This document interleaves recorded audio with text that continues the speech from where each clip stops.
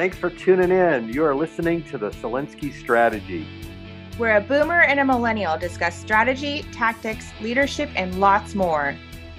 And give tips and tools on how to apply it to business and life. Well, welcome everybody back to another podcast on what we're calling the Selensky Strategy.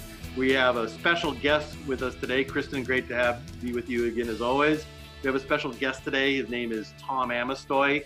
He is a longtime friend from church, business, school parents. Now we're in a business together in a company called Focus Out, which we'll talk about in a little bit, because it's around this idea and the topic of how networking is broken. And that's going to be our focus for the day. As we typically like to do, and we'll get to know Tom a little bit better. He is a professional marketer. He has been representing major companies in global printing, imaging, promotional products, apparel, done amazing things. And as you'll find out, he's going to become a professional speaker, and people are going to pay him big bucks to listen to him. So you're getting the preview on the Selensky Strategy of his amazing sharing. So things I'm learning right now. That's right. Yeah. And so as we typically do, we like to flash back on some of the topics that we covered last time. Some of the big questions of the day that we're going to cover is how networking is broken. Tom is going to share a lot about his experience and this thing about what we call what is Focus Out. We have resources about the theories behind effective networking relationships, which apply in professional and personal life, and a lot more that Tom is going to share from his experience and expertise. So with that, thinking back to last week, Kristen, what topics stand out from you from our focus on, what is leadership? Oh, I think last week it was just a lot of me venting about all the bad leadership I had encountered, So it was a lot about what is good leadership? Who are we leading? We talked about how we are leading not only in our business life, whether or not you're an entrepreneur or not, but in your role in your company or as your leader in your family. Mm-hmm. So we talked about that. We talked about how it's different than managing. We talked about, a leader really needs to drive the bus. It needs to be effective. It needs to be productive, and people need to be kind within that. And then I believe we also referenced the 7 habits of effective leadership. Yeah, 7 habits of highly effective people. Highly effective, yes. Yeah, by Stephen Covey. Yes, it's a great tool. I think Tom's familiar with that one as well. Great. And I think we talked about different models of leadership. Turning that triangle upside down. Yeah, the servant leadership that is kind of at the bottom of the organization that serves the success of the rest of the team with a customer focus at the top versus the traditional pyramid that we think of. And then this idea of what is situational leadership as well, where leaders have to maybe modulate or change their behavior depending on the needs of the group. Mm-hmm. And that's I know I shared, it was a powerful tool for us. So we'll probably visit leadership again. It seems to intertwine with so many other topics. But with that, I want to focus on this topic of the day and the question of how is networking broken? And Tom, I'd love for you to launch us off with some of your thoughts on Sure. this. We often say that networking is not working. And I think it came from like a conversation you and I had many years ago for a breakfast when I was starting at a new company. And you were saying, how's it going? And I related to you my experience from the evening before, where I was going to Beverly Hills to a networking event, was trying on different blazers, and my wife was like, why are you so grumpy?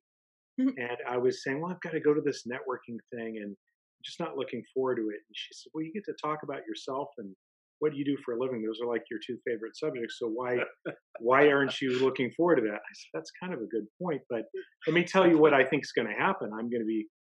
It's going to be socially awkward. I'm going to be meeting people. They're going to be asking me what I do. I'm going to be asking them what they do. Pretty soon we'll both realize that neither one of us is going to hire the other person.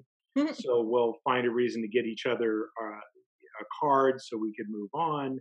and I will, repeat this over and over all evening, and I'll leave with a pocket full of business cards of people that I'm probably not going to call, and I'll have given out a whole bunch of my business cards, and those people aren't going to call me. That is literally every networking event I've been to. And so, I was saying to Tom that morning that is exactly what happened.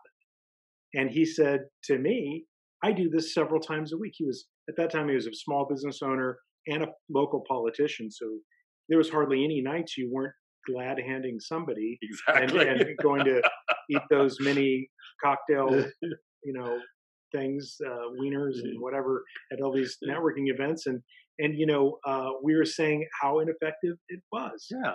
And we said we should do our own thing. So, between then and now, we started probably 3 versions of networking groups. And it's like starting a restaurant without having any recipes, because we were just like, we knew we didn't like what we were eating. So we just started things. And then slowly we've developed that recipe into what we think was wrong with a lot of those groups and what was right, Yeah. So, well, Tom, you tell kind of a great story.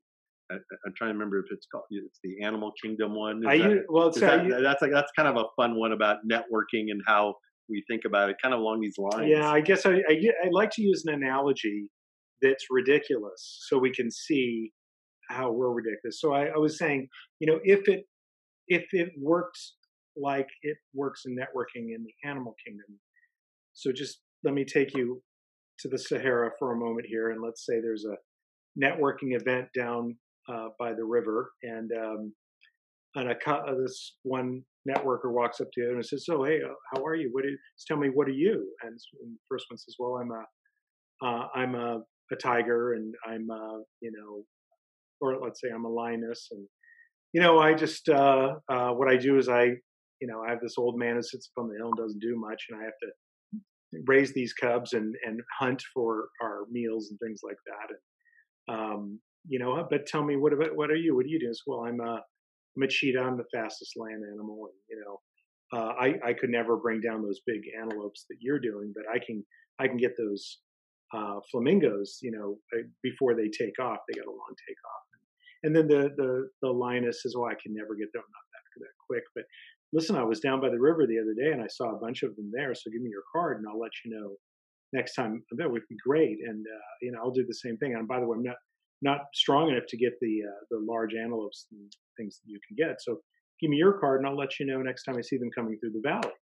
And that's absurd and ridiculous of a story, but that's points out that what's happening in a networking group is that the predators, so to speak, are showing up, but the antelopes and the flamingos don't go to the networking group because they don't want to be eaten. So it's the same sort of thing in a lot of these networking groups. We're finding other people who are focused on selling their company, and they're maybe thinking that they're going to run into a customer there, but often they're going to run into other people who are focused on running their company and meeting other people to get business for them. And it's not that there's anything wrong with it. That was actually a pretty nice conversation between these two wild animals. But people sometimes are not that polite. They're just kind of blowing you off when they know that you're not going to do it. Yeah. So we came up with the idea of this format that you could take the same people, but instead of the format being about this hire me, it's about focus on the other. Yeah, and I think, Tom, one of the things that I think we've talked about too, and you've spoken on, was this "I'm great" story is kind of what we default to. It's like you want to be a little show off a little bit. It's like what people call the elevator speech. You tell everybody you got to have that elevator speech ready to go, especially when it's socially awkward. Right? Yeah, when it's socially awkward, it's kind of like walking into that junior high school or middle school dance. Oh my gosh, I don't like being here. And you want to look your best and sound your best and be impressive. And I know when somebody is doing that with me and they're impressive, I think, wow, this person is impressive. I have to be impressive now. I have to tell Tom's great story. And we were identifying that, I certainly do this when I'm in that environment, and it's everyone being impressive. I am unable to stop from telling the Tom's Great story. I mean, I've got it. I'm old. I'm old enough to put this story together, but the problem isn't whether or not you could tell that great story. The problem is what the impact of that story is on the people you're talking to. Yeah. So we found this in this podcast on tribal leadership, where the guy used the example of the I'm Great tribe. I wish I could tell you his name right now.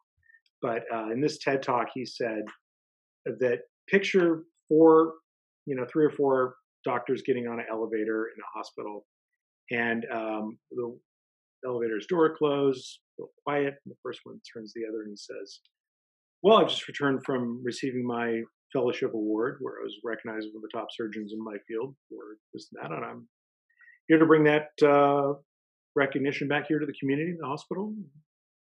Great to be back. And the next doctor says, well, while you were staying in hotels and getting awards, I was doing more surgeries than anyone else in the history of the hospital for a month, and saving the lives of the people in our community. And then the third doctor says, listen, I'm trying to teach our residents the new way of doing medicine, where we're focusing on DNA and RNA and understanding exactly what's going on with the biology and the chemistry, and a better way of doing medicine. And anyway, about then they get to the garage, and the elevator door opens. They walk away from each other, and the guy who was doing this TED Talk says, what do you think they were thinking as they were walking away from each other? And his answer was, I'll tell you what they're not thinking. They're not thinking about what the other 2 doctors were saying.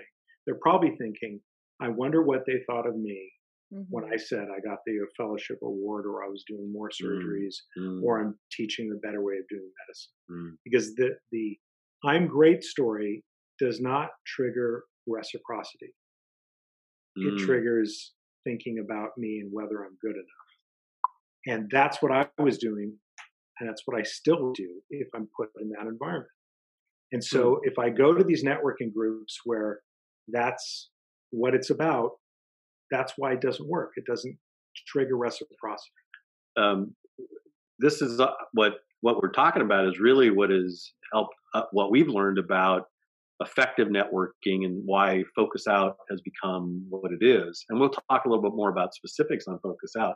But what you remind me of, Tom, is the story that one of our leaders shared about going to a networking event, and he didn't tell the I'm Great story. This is Gary Pia. Oh yeah, yeah. Right. So you want to share that story, because that's a great story as well about this effective networking and how this I'm Great story works against what networking should be doing. So Gary had gone to a group gathered by some professional friends that they said that we want to get the best of all of our friends together and have you meet each other. So he says, of course, everyone did the I'm Great story. And he went around the room, I think he said, and he introduced themselves. Right. And he says, I realized this is the I'm Great story. Everyone's doing this. So he says, I went Focus Out on them. I started talking, and what we purposely do is don't talk about what we do for a living until we're a couple things deep into talking. So he started talking about who he lives with and what kind of dog they have, and a few things about himself, basically becoming a real person to them. Then he mentioned that he was a wealth management and what he did here and there. Yeah. He said, I had a line waiting to talk to me after everyone was done. And because they said, what is it? Anybody who talks about their dog, I want to work with. I would trust with my money. Right? Yeah. It was building authenticity, I'll call it, and kind of trust. And there was 2 people in that meeting of like 8 or 10 people that were wealth managers. In the same business he was. But they started out saying, "Hi, I'm Joe Blow. I'm a wealth manager, and I help people manage their money," which everybody says, and nobody wants to hear. So it's a real interesting paradigm. I mean, Kristen, can you comment on what you're hearing? Yeah. So there's a thing, and Lord knows where I heard it, but there's this rumor that it's just sort of us as Americans, we do that, and people go, oh, like, well, tell me about yourself. Well, and I'm this profession, and they go into their profession of what they do. But if Mm-hmm. you go to other parts of the world and you go to Italy and you say, well, what do you do? Well, I'm a baker and I bake all this stuff. Oh, so you have a restaurant? No, I'm an accountant, but I'm a baker. You know what I Yeah, mean? my And passion. Mm. right, they talk about like who they are as individuals first. And so now I've sort of, when people say like, oh, what do you do? It's like, well, I'm an artist because that's what I do. And whether I'm sitting down and coloring a coloring book or if I'm designing somebody's home, I'm an artist first. It doesn't matter the medium. So I just always thought that's interesting. And it's part of the whole, Absolutely. I'm great. I think it's a lot of Americans doing that. And I noticed a lot, especially in LA, there's this mindset of your value is based on how busy you are. And whoever is the busiest is the most important. And when I had moved to Denver, that does not exist. It is a very different mindset. And people are just sort of like, wow, you're really busy. Well, how's your mental health? Well, what do you need to do? Well, let's go to a hike. Let's do some yoga. Let's do this. And you Great. really, you Mm-hmm. slow down a lot and it's a completely different mindset. And when I had moved back to Los Angeles, I remember the moment I was on the 101 and I was headed towards Thousand Oaks. I was passing Valley Circle and I said audibly to myself alone in my car, wow, I'm really stressed. And I caught myself and said, no, I'm not. I'm having the best time ever. This is fantastic. I don't know why I said that to myself because it's not true. But I got caught up in this mindset of hearing everybody go, I'm so stressed. I'm so busy. And I just sort of checked myself. I'm not. I'm incredibly blessed. I'm as busy as I want to be. And if I ever reach that point where I'm mentally telling myself that, I'm like, you know what, then maybe I need to check in and be like, hey, let's slow it down because I'm an artist and I'm creative first and everything else is just the minutia. You know what I Mm-hmm. mean? Yep. So, Totally. Yep. and I remember my first focus on meeting with you guys, you did that, we went around and you asked me, Kristen, what are these 5 things about yourself? And I thought it was so silly at first. And then you explained it. And I thought, well, this is brilliant. But I Yeah. guess I have a question going into it and maybe you can help me with it. I've been working a lot on emotional intelligence, and part of that is looking at your actions and how you approach a situation and how you especially approach a situation with somebody who does not have an emotional intelligence. And if we apply that to networking, and let's say we're at a networking event and let's say I don't have, I'm on my I'm great speech and I'm there and I'm the cheetah and I'm moving forward and you are there and you have your emotional intelligence. You're going to talk about your 5 things. How do you sort of redirect and slow that person down and change the conversation and change the momentum actively in that? I mean, So I'm thinking, as you're describing that, I'm thinking about a networking event I went to not long ago, where I think we were talking about that I was going to be going to this. And I said to myself, I am purposely not going to answer the question. hmm, So what do you do? Because that's the question. Like, oh, hi, Kristen. So Mm-hmm. what do you do? Mm-hmm. And so I was asked 8 times in that afternoon networking event. So what do you do? And I purposely didn't answer it, and nobody noticed. And it was yeah, simply like people saying, "So what do you do?" And I said, "Well, let's start with you." Just turning it right to them. And I was thinking, why is it? And there was a few people. When you do that well, and you say a couple follow-up questions, they notice I'm just talking about me, and hmm, they sometimes will catch themselves and hmm, turn around and say, now that they've caught up to themselves, and they're saying, now tell me, you didn't tell me about you. That's what we want to have happen. We want them to get all caught up in getting out what they wanted to do. hmm, But I mean, there's 2 things I think that's going on here. It's the environment that you're in. hmm. Yeah. So how do you turn somebody in that environment that is being, A uh, Shark Tank. they're being manipulated by the environment. It's a stressful, socially awkward event. We wouldn't go to it unless we had to, and we're going to it because I need to get some business. I need to get some customers. And that's I think what we've discovered is kind of the focus out difference too. It's about we're focused on relationships. We're not about transactions, but we understand that if we start with relationships, we actually can help each other more in the long run on that Yeah. relationship than ever before. Because if you think about it, if you're sitting in a room of 10 to 12 people, right? Yes. And I think the statistic is that everybody has about on average 500 people in your network. And if they're willing to open up we build a trusting environment where we're focused on helping each other Right. connect, then it's really like you're not sitting with 10 people, you're sitting with 10 times 500 people. You're really sitting with 5,000 people in that Right. room. And that's powerful if you're willing to share connections and your network. So the first thing we started noticing in Focus Out was that there's some people that are takers and there's some people that are givers. Mhm. And then that was really reinforced by Adam Grant's book, Give and Take. Mhm. And we started thinking, okay, there's givers, there's takers. You can't get a taker to stop being a taker. And it'd be great if givers were the only ones in the world. But then there's this thing in between them, which is a matcher, which sort of like, if you show me generosity, then I match that generosity. Mhm. So if I said, no, you tell me about you, then they would match that. Yeah. I want to throw a question at Kristen to see how she responds to the givers, takers, and matchers. Because Adam Grant did research in his book on Give and Take about who is the most successful in the world, in a sense, in business or life, in terms of the three groups. Was it givers, matchers, or takers? And Kristen, what do you think, or who do you think are the most successful based on his research? It has to be a matcher. He was actually saying, which group do you think is at the bottom of, so like they were testing medical school, law school students, and people in sales, whatever. Which group was it, the givers or the takers that were at the bottom of the success? Yeah, I was going to get there. But she said matchers. I think matchers are probably the most successful because they know when to set a boundary that they've given too much. And I think the givers are probably at the bottom because if you're constantly giving of yourself and you're not setting boundaries, I mean, and this applies to personal life too. If you're constantly giving and you're not filling up your cup, then you're running on empty. Yeah, well, it was interesting in thinking about this. Matchers were not the most successful. The data showed that givers were the most successful. Really? Yeah, based on his data. Turning that around, who do you think was the least successful? Oh, the takers probably then, if you're flipping it around that way.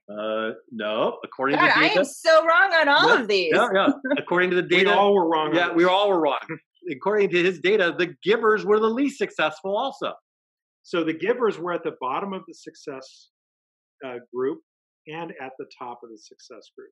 And the difference was, if, like you were saying, you were letting people take advantage of you, then you like, let's say it's law school or something like that, and you are taking notes and somebody, wasn't at the class and you gave them your notes, and then they are not reciprocating at all, they're not helping you, well, then they just have something that you don't have, but really, as you start going through things like the second and third and fourth year of law school, you better be in study groups and you better be helping each other. So the givers who are being other, what we called otherish, and being about the other, but not, I guess, not giving to excess, I think is the difference. It's like we think of burnout. We know what selfish is. Mm-hmm. And so is the opposite of selfish being selfless. What is, but in a business term, there's another opposite to selfish, which is being otherish. And that's not necessarily selfless. Yeah. You're still wanting to have some boundaries, like you were suggesting, Kristen. So you're right. You're really right on the point of being a successful giver. You got to have boundaries, but you're also open to know that you're going to give. And at least my experience tells me that if I'm giving, helping build relationships, helping someone else, in the long run, I believe somehow it will come back to me and benefit me in some way, be it business or social or personal. There's something. Well, it's business karma.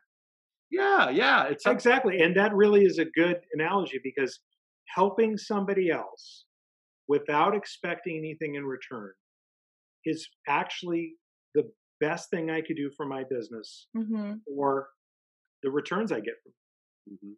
Because I think we have an excellent filter on people who are being genuine or being superficial. And we create an environment in networking a lot of times where it is a superficial environment, and I feel I need to protect myself, and I end up being superficial. And if if we're going in there and reciprocating all the superficialness, we're not getting anywhere. No one's getting If anywhere. I stop yeah. protecting myself and I actually am curious about you, and we talked about relationships, this, Kristen, is the secret to relationships. I'm about to give it to you right now. It's curiosity. It really is. It is better for me to be interested than be interesting. Can you say that again? Because I think it's profound in a lot of ways. It is better to be interested than to be interesting. And I did this wrong for so long. I set up my life to be interesting. I was, worried about what people thought of me. So I did all these things. I tried to become extraordinary in all these ways that people couldn't compete with me on. And if you had brought up one subject, I could talk about that and this.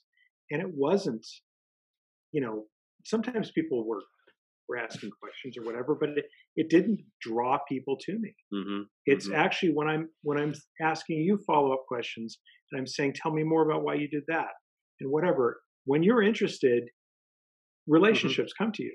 Yeah, it's kind of a mindset. I think that's what we're talking about, and I think your point about the environment that the networking leaders set. I mean, any environment is so impactful, more than we realize. So we take some of those same people from that networking event where I wasn't answering the question and getting anything from it. Take those same people, put them in a different environment in which it feels differently, where we actually are connected. We're actually learning who you are. We're not just saying, I want to get out of here as soon as possible. What do you do for a living? Like, maybe, are you a possible customer of mine? Oh, you're not. Okay. Well, then can you lead me to customers for me? Oh, you can't. All right. Well, let me get your business card and I'm going to go talk to somebody else. And add you to a list, right? Because everyone gets added to a list. That is where the networking is flawed. It's this idea that I'm going to do a transaction with you right now, or else it's worthless. Versus, I want to build a relationship with you, and see that maybe I can help you. Maybe we can't. Maybe we'll never do a transaction, but perhaps somebody in your network that you might be willing to introduce me to or connect me to. Mm-hmm. I'm having like a huge parallel as you guys are talking about how, because Tom A, our new Tom, about how our podcast applies to business and life. And if we look at networking as, as dating, or let's use it as dating. There's a lot, I think networking as it is now, the way we've been talking about how, what can you do for me? What can I, the I'm great speech. It's so much like online dating. Everybody has their script of, this is my favorite color, and this is what I do, and this is this, and this is this. And then like you get out of it, you're like, oh my God, I'm so sick of talking about myself. Like you just have your points. Nobody's asking, nobody's interested, right?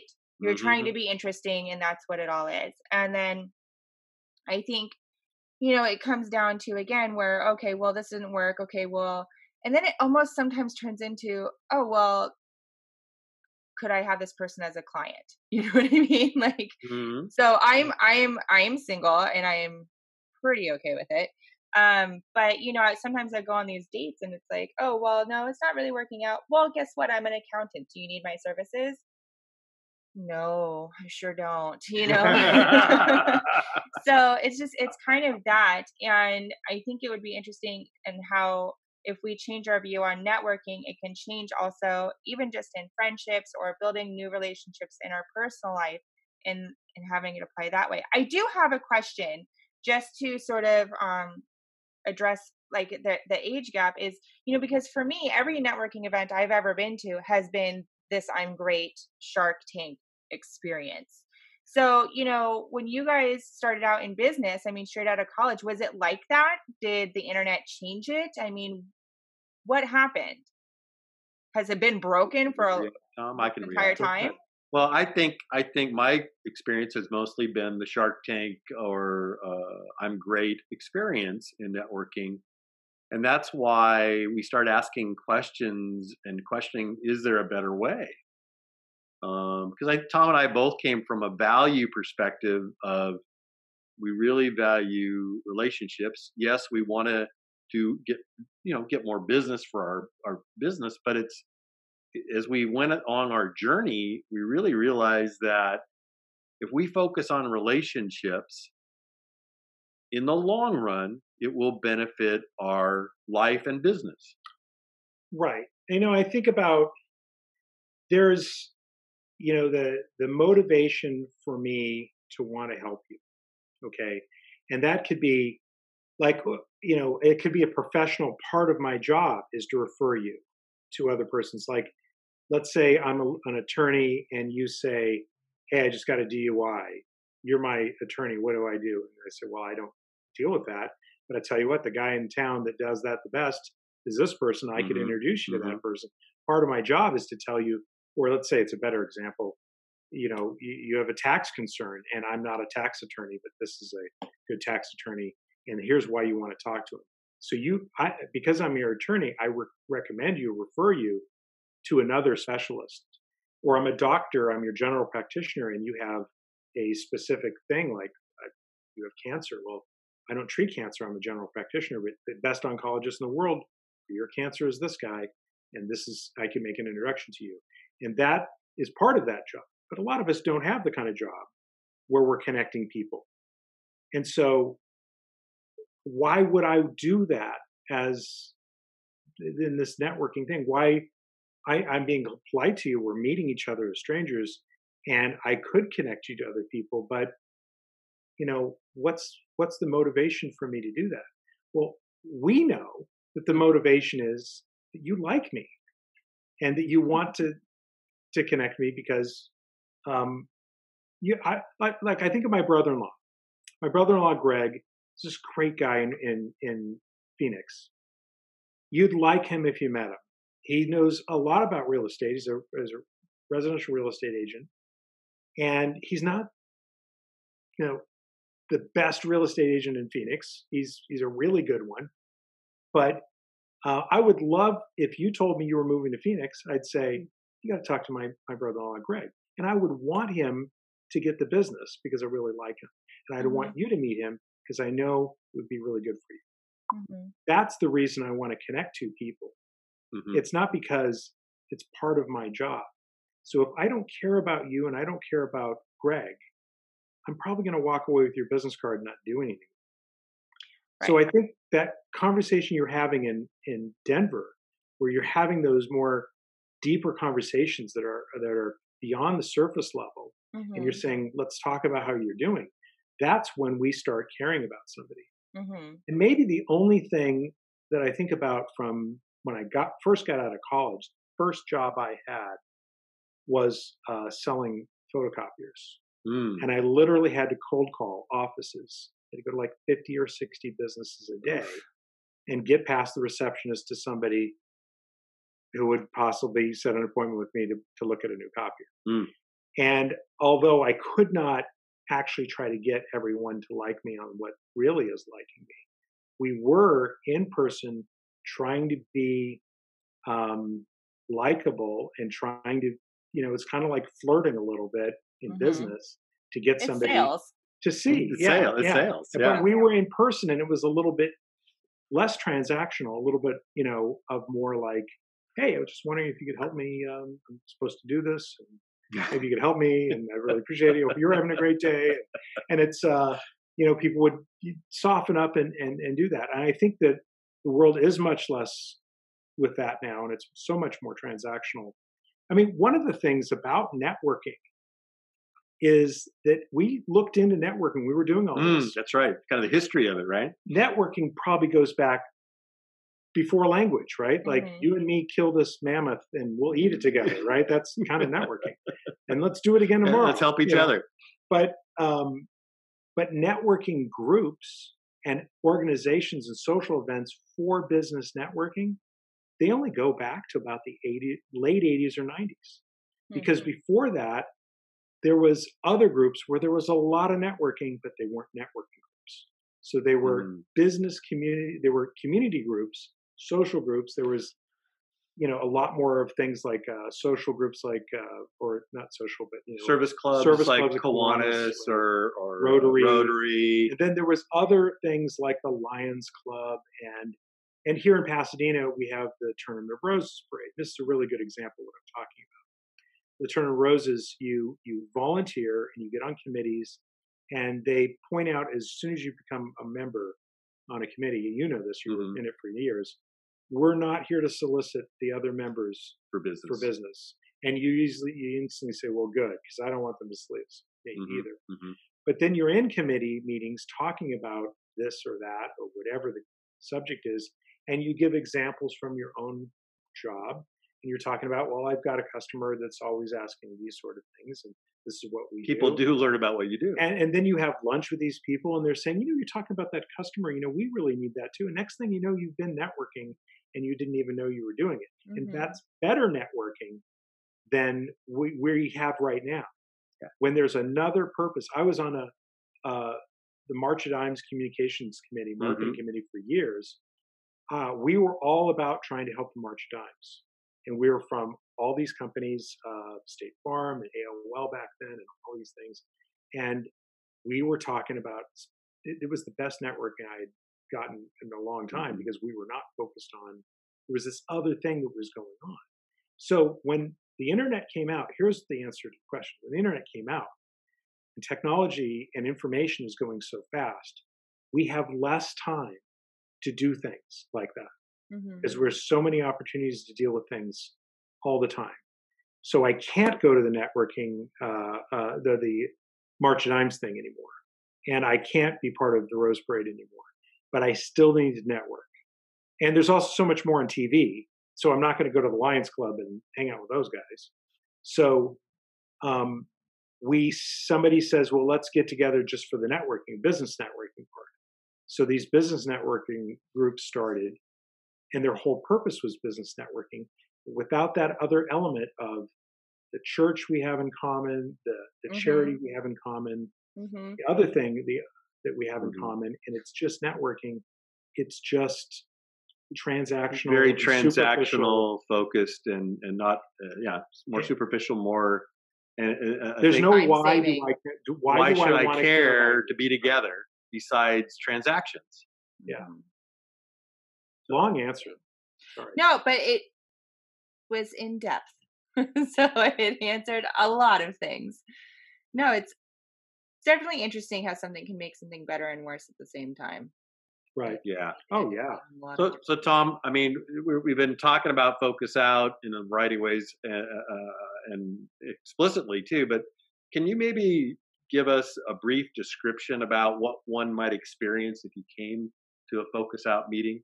I don't know if you want to give all the secrets away, but sure. Can you give us a general thing about maybe a piece, a teaser? First thing we're doing is trying to break you out of what you're thinking this is going to be. So right away we say, if you're a guest, you're going to go last. Let's all model this first. And what we start off with is a question of the day. And the question of the day is something you can be prepared for. We send it out in email, and we want to make sure our guests know we're going to have a question of the day. And so all the groups we have the same question of the month. This month's question, you had it today, right? Has something ever happened to you that you could not explain or cannot still explain? So it's a very non-business question. It gets you thinking about, well, there was this time that I saw somebody in the room and then they weren't there. Who knows? There was some of that today at the Focus Out meeting. Yeah, quite interesting the questions that were coming up. Yeah, but what I'm doing right there is I'm being a real person with a story from my life, rather than being a business card. Then the next thing we do is we say, what's new at home with who you live with or anything like that. And you could I talked about new things in my family and my adult college kids coming home and things like that. And right away, I'm much more than a business card. And only at that point do we talk about what you do for a profession, and then tell us a little bit about that. And then who would you like to meet? And we know when we've set this environment right. And by the way, we always have food also, which we think we discovered is an important ingredient. Many times people said, maybe we just do this with laptops open and LinkedIn and looking for things. No, people love to talk about food. People love to eat food. It's a good icebreaker. They have something to do with their hands, you know. Absolutely. It Yeah, makes you want to yeah. go. And the other thing is chemically in our brains, we breaking bread together, eating food together, Mm, and going back for millions of years, this is my tribe. This is the people I want to help. So we always have food because once we're eating with people, we're more open and vulnerable. So when we have that environment right, we have food, we have a revealing question, we talk about our family, we talk about what we do for a living at that point, and who we would like to meet for our business. We see all the time when it's that clicking on all cylinders there, people interrupt saying, "I actually think I know somebody that could help you." Yeah. We actually asked for a specific person, like if you wanted to meet Terry Lundgren, the former CEO of Macy's, for example. Well, no one in the room may know that person, but they may know somebody like that person. Or they may know Terry. I actually worked with Terry when I was working at Bullock's department store when I first started my career. So I feel, and he's a advisor at Fashion Institute where I teach on the board of advisors. So I feel like I could reach out to him in that context and say, hey, this person would like to meet you. And I think the worst he can say is drop dead, but There's worse than that. or maybe it's worse. Okay, But let's say, but yeah, I think that's where the diversity of ages and experiences really is nice in our group. You know, we have a diversity of as much diversity as possible because we do have some people. You know, if you have one of the groups we met down in San Diego that was doing a lot of networking in bars and stuff like that, they were mm, they were able to connect with each other really well, and they found it very interesting. But they were always doing this sort of thing where they're saying, I know exactly who you should talk to. This is the person's name. Do not tell them that I told you to call because I'm kind of new there and I'll get in trouble. mm-hmm, mm-hmm. So you couldn't really you can get a lead, but you really couldn't get a real connection. So mm-hmm. when you know somebody like Tom, Tom knows almost everybody and he knows them well. And if Tom can connect me to like this person at Macy's, I've got a good chance of getting a meeting with that person. Yeah. Can I give you another quick Yeah, story? I think maybe we'll do another one, and I think I wanted to launch a question, and we'll start wrapping up. Well, I also wanted to talk about, I know we touched a little bit on technology, but talking about how we can be so technologically connected and isolated because we didn't really get to touch on that. I know we wanted to. Yes. So, Yeah. anyways, continue with your story. Yeah, please. Did we distract you too much? No, I'll tell you the story. We had this one guy, Stefan, in Focus Out. He had a dental lab. Okay, so they make crowns and bridges and Mm-hmm. that. And he'd come out from New York, and he was surprised how friendly everyone was out here in California, but they would not meet with him. And he wanted to meet our dentists because if he can get his foot in the door with one dentist, he can meet the rest of them. And I happen to know the perfect guy for Bob to meet. I mean, for Stefan to meet. And that's my friend Bob, is like the most connected dentist in this area. He actually knows, he's like the dentist that represents a lot of other dentists and councils and things like that. So I knew that. And I also knew that Bob absolutely would not want me to introduce him to somebody like Stefan Mhm. because he wants me to stay out of his business. He wants to be my dentist, not to be getting any advice from me on this. Do this. Sorry. So we had a little bit of technical difficulties, and technology is having a fun time with us. But Tom, finish your story. So cycling. Where was I? Cycling. Okay, Stefan cycled. So I got excited when I found out that he was into cycling, and I said, "Do you have the road bike? Do you have the outfit?" And he said, "Yes." And I said, "Oh my gosh, I have just the person to introduce you to." So that day, I started an email to Bob, and I connected him to Stefan. I said, "Bob, please meet my friend Stefan. He's from New York. He's got a bike. He's got the outfit. He doesn't know where to cycle. Could you please help him?" And Bob said, "Absolutely." Like within 20 minutes, he's replying to him saying, "Hey, Stefan, meet me at this Starbucks at 6:15 in the morning. You're going to ride with my group. We'll have lunch later." Bob's all excited about this. And I immediately called Stefan after he replied. I said, "Don't reply and tell him what you do for a living." Because I was just starting to tell him that. I said, "Wait, he's going to ask you at lunch. I'm sure of it.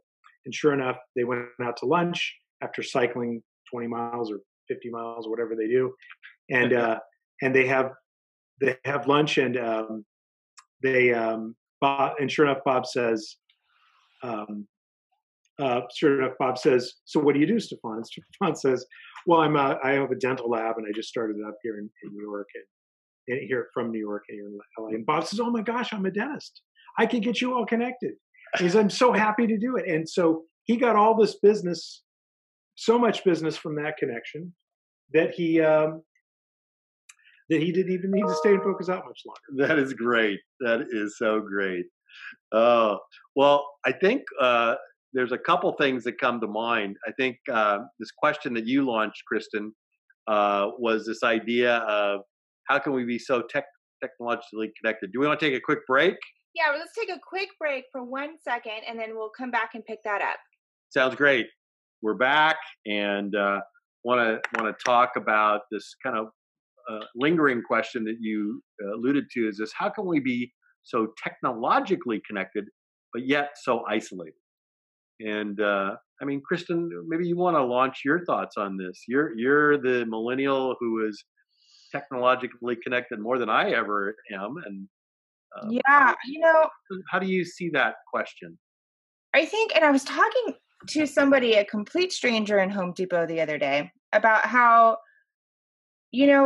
there's no face-to-face interaction. So we don't have that. And I think that there's something to be said of seeing somebody's face and hearing their voice and having that personal connection that does something to us, and it just makes us feel a little more comfortable. And I think when we're constantly dealing with screens or we're by ourselves, we become in this bubble, and that can also be sort of detrimental to our emotional health. And so we continue to isolate ourselves and almost create like a self-imposed depression, I would think, and when you feel bad, you just continue to do the things that make yourself feel worse. Like it's hard to get yourself out of it. And I think that's how we continue to isolate ourselves. Right. But I think also, there needs to be, I think people have forgotten that cell phones are tools. It's not supposed to be your best friend. It's not supposed to be your relationship, your family. It's a tool to connect you to them when they're not close, but it's, put it down, you know what I mean? And talk to a stranger, hear their story. Again, ask them questions. I was at Home Depot, and if anybody has ever tried to copy a key at a Home Depot, we're going to wait. And so we're waiting. And so I have several tattoos, and I had seen that she had a couple. And so I just commented on hers, and I said, wow, that's a gorgeous tattoo. And she goes, oh, it's my favorite one. I have these others I don't like. And we started talking about that. And it turned into this beautiful conversation. I think we spoke for 20 minutes because we were still waiting for keys. And, by the time it was all said and done, we almost felt like we should hug each other because those interactions don't happen anymore. And we felt really, really bonded to each other. Yeah. I used to notice, remember when you'd fly in an airplane, you usually met the person in the seat next to you, and you had these kind of conversations the day. And now we have noise canceling headphones on, and we also could connect to the internet while we're on the flight or watch a movie. And it's very common now that I do not meet any person sitting near me on the airplane anymore. But what you're saying about cell phones, I mean, I think one of the things is in a face-to-face dialogue or even on the phone, it's a dynamic conversation. So when it's less dimensional in a text, I don't get your inflection. I don't get everything you're saying to me. The body language, right? And so it's like I was in a marketing seminar about dealing with things in chat on sites or in text, and you have to repeat things like great, great, great. How you doing? I'm doing great, great, great, and exclamation point after each one of them. You have to add this false inflection to get across what you're really emotionally saying. Because if you don't, and all the emojis now. You know what I Right. mean? Because if you just, I had somebody, when I was a student of yours, Tom, at FITM, Hmm. and I mean, I was 10 years older than everybody else in the class. And That's right. yeah, and I would, in these group text messages for projects or whatever, I would put in punctuation. And I had one of the girls in the group, she was like, "Are you mad at me?" I said, "No, why?" She goes, "Well, you used a lot of periods. So I just think that you're mad at me." I'm like, "Oh my God, no, no, sweetheart. It's grammar, first of all." So then I had to learn to put in all of these emojis. So I'm like, okay, heart, heart, heart, like happy face, like, laughter with tears, like I'm okay. This is not, a serious conversation. But yeah, you have to Right. put Oh that yeah. inflection in. Because it's not dynamic. You know, Hmm. the thing I like about a conversation is, like, say I'm talking to a client of mine. I don't really know where they're coming from, but when they start expressing that to me, I could shift right then and there in the conversation Hmm. to match it or to do something that works Mm. for me. But if it's just transactional, what's Flat. the price for this? What's Hmm. the quantity? When do you need them? It's just so. Yeah, I know.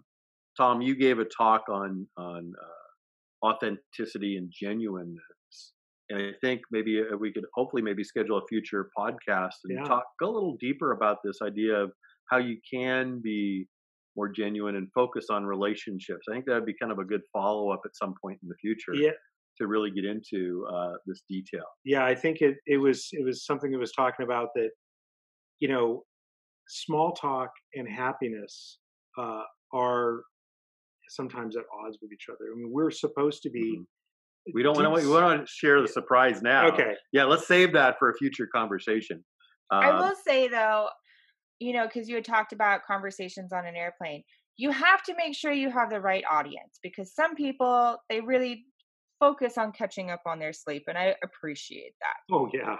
But there are some times where I'm just like, no, I'm going to talk. I mean, I was very lucky I have a very outgoing family. And one person in particular is my dad. I mean, my dad can go anywhere and he'll talk to anybody. My godfather can sell ice to an Eskimo and like, the Eskimo is going to pay you for it because he's just done such a good job talking. And it's meaningful. I mean, these guys have just been around people who know how to talk, and now I talk. I have certain friends who are like, okay, Kristen, we're going to go out to dinner. Please don't talk to the surrounding tables. Okay. Like just keep the Right. dinner table. Don't do it. And, uh, but I think it's great because it not only increases the relationship, but it also, I think, brightens other people's days, mhm. and I think that we've addressed it in a previous podcast about people being introverted and not necessarily knowing how to talk to strangers or wanting to, and that's fine. But I think, I try to do something every time I go out and I just compliment a stranger. You know what? Like I'd be like, "Hey Tom, you know what? Nice shirt. Hey, nice jacket. Oh, I love your haircut." Or, and it just, you can see people, they just smile like, "Oh man, somebody noticed me. Oh man, yeah, I Yeah, like this. I'm feeling powerful. this shirt too." And, I'll be in an elevator, somebody will say, "Oh, nice dress." And I love the fact that they complimented me because it means they're paying attention too. You know what I mean? Not that my dress is Hmm. awesome, but that's just paying attention to other people. Um, but I'll say, "Oh, got it at Target." And I just sort of further that conversation. And I've had people be like, "Don't tell people you got your dress at Target." I'm like, I'm going to tell them whatever the hell I want because I think it's great. We're talking to strangers again. Let's do that. I think that a happy life is social, and Yeah. it's also conversationally deep. I think that what's going on right now with this coronavirus and COVID-19, whatever, is that with having to be isolated, it's going to be tough on that. And when Mhm. it's all over, people are going to be really wanting to get back together, to get in Mhm. the same rooms with other people. You know, people work with their laptop. They could work from home, but you notice how many of them work at Starbucks Hmm. or in a We work. Shared work environment, right? even if they're not talking to those people, we don't want to be alone. Yeah, Mhm. yeah. I mean, that we can unpack that. I think in a lot more about this idea of happiness and small talk, but also this concept of emotional intelligence that we kind of Mhm. touched on earlier on today. I Yeah, think. I'm going to reach out to Robert. He talks a lot about emotional intelligence and life coaching, and I'd love to bring him on as a guest. And honestly, Tom, whenever you want to come back, we'd love to have you. This is a great conversation. This would be fantastic. And really, this last topic about technology being connected or isolated, what comes to mind is this idea that a lot of us use our cell phones as barriers and don't pay attention to what's going on around us and the people around us. And I think it ties into our future topics about how companies need to execute strategy and execute it well. And one of the drivers of that is really this idea of how observant are you of what the customer wants and what they're doing and what they need. And part of that is taking away the technology and actually observing what's going on in your environment. And so that sensitivity is this topic about how or why strategy is worthless without execution. Yeah, you liked when that person was focusing on you in the elevator, and we don't like it when you didn't read my whole email and understand what I'm talking about because you're being distracted by several things as you're reading my email. Yeah, we have a rule in my family now where if somebody is face down, like in a phone, and you need to be that focused on the phone, we just stop talking. And it's like, no, I'll continue when you're done because I want to be heard. And, this is an important conversation. And what I'm saying is important to me. So, and it's nice, we all respect that now.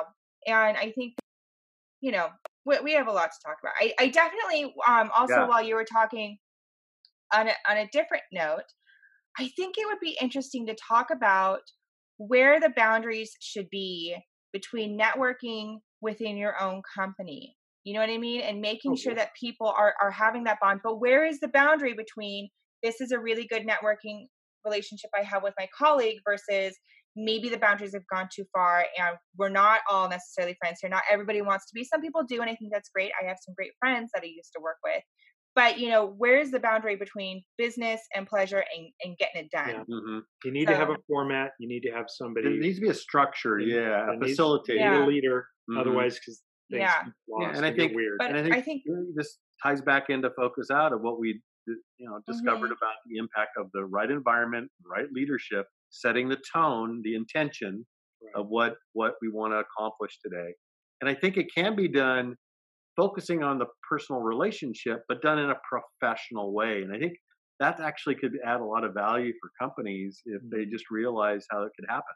We can totally dive into that and make it a whole episode and a great blog and some how-tos on it. But Tom, it was so nice having you on this podcast, and I look forward to more. And that's just been so much fun. And for those that are listening, as always, if you have questions, please reach out and let us know. I was checking our statistics. Welcome, India. We are now in India. We have people listening, and I think that's a lot of fun.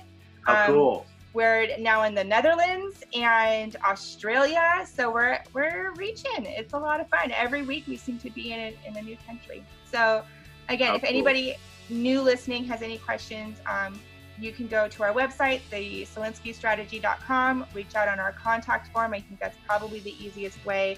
We do have some of you listening on Anchor. You can click that message tool and leave us a message. We do have some questions. We are going to follow up with those next week when we'll have a podcast directly answering those questions. So, fantastic. Well, we covered a lot of territory about how networking is broken, some ideas around, and some great stories, Tom, that you shared of examples of how people tend to be and how we want to maybe work to influence that, focus out role in that, and then this idea of how we can be so technologically connected but yet so isolated. And we're definitely interested in opening networking groups in New Zealand and Thailand and other places. All the different places. India, all over. Yes, all over. Absolutely. I will be doing a blog on this, and we'll be sort of touching on what we talked about, and then I will make sure that there's information. So if you want to reach out to either Tom and talk about Focus Out, and again, learning more about that, you can as well. So awesome. Fantastic. Thanks again, Tom. Really appreciate it. Look forward to seeing you in the near future. All right. See you soon. Thank you, Kristen. Until next time. Take care. Bye now. Tom, could you tell us a little bit about kind of your company and a little bit about how people can reach you? Sure. I'm mostly associated with a company called Halo Branded Solutions. And that is a company that does advertising on branded merchandise, branded apparel, We support coming up with ways to represent your brand on something you can give out to a client or at a trade show.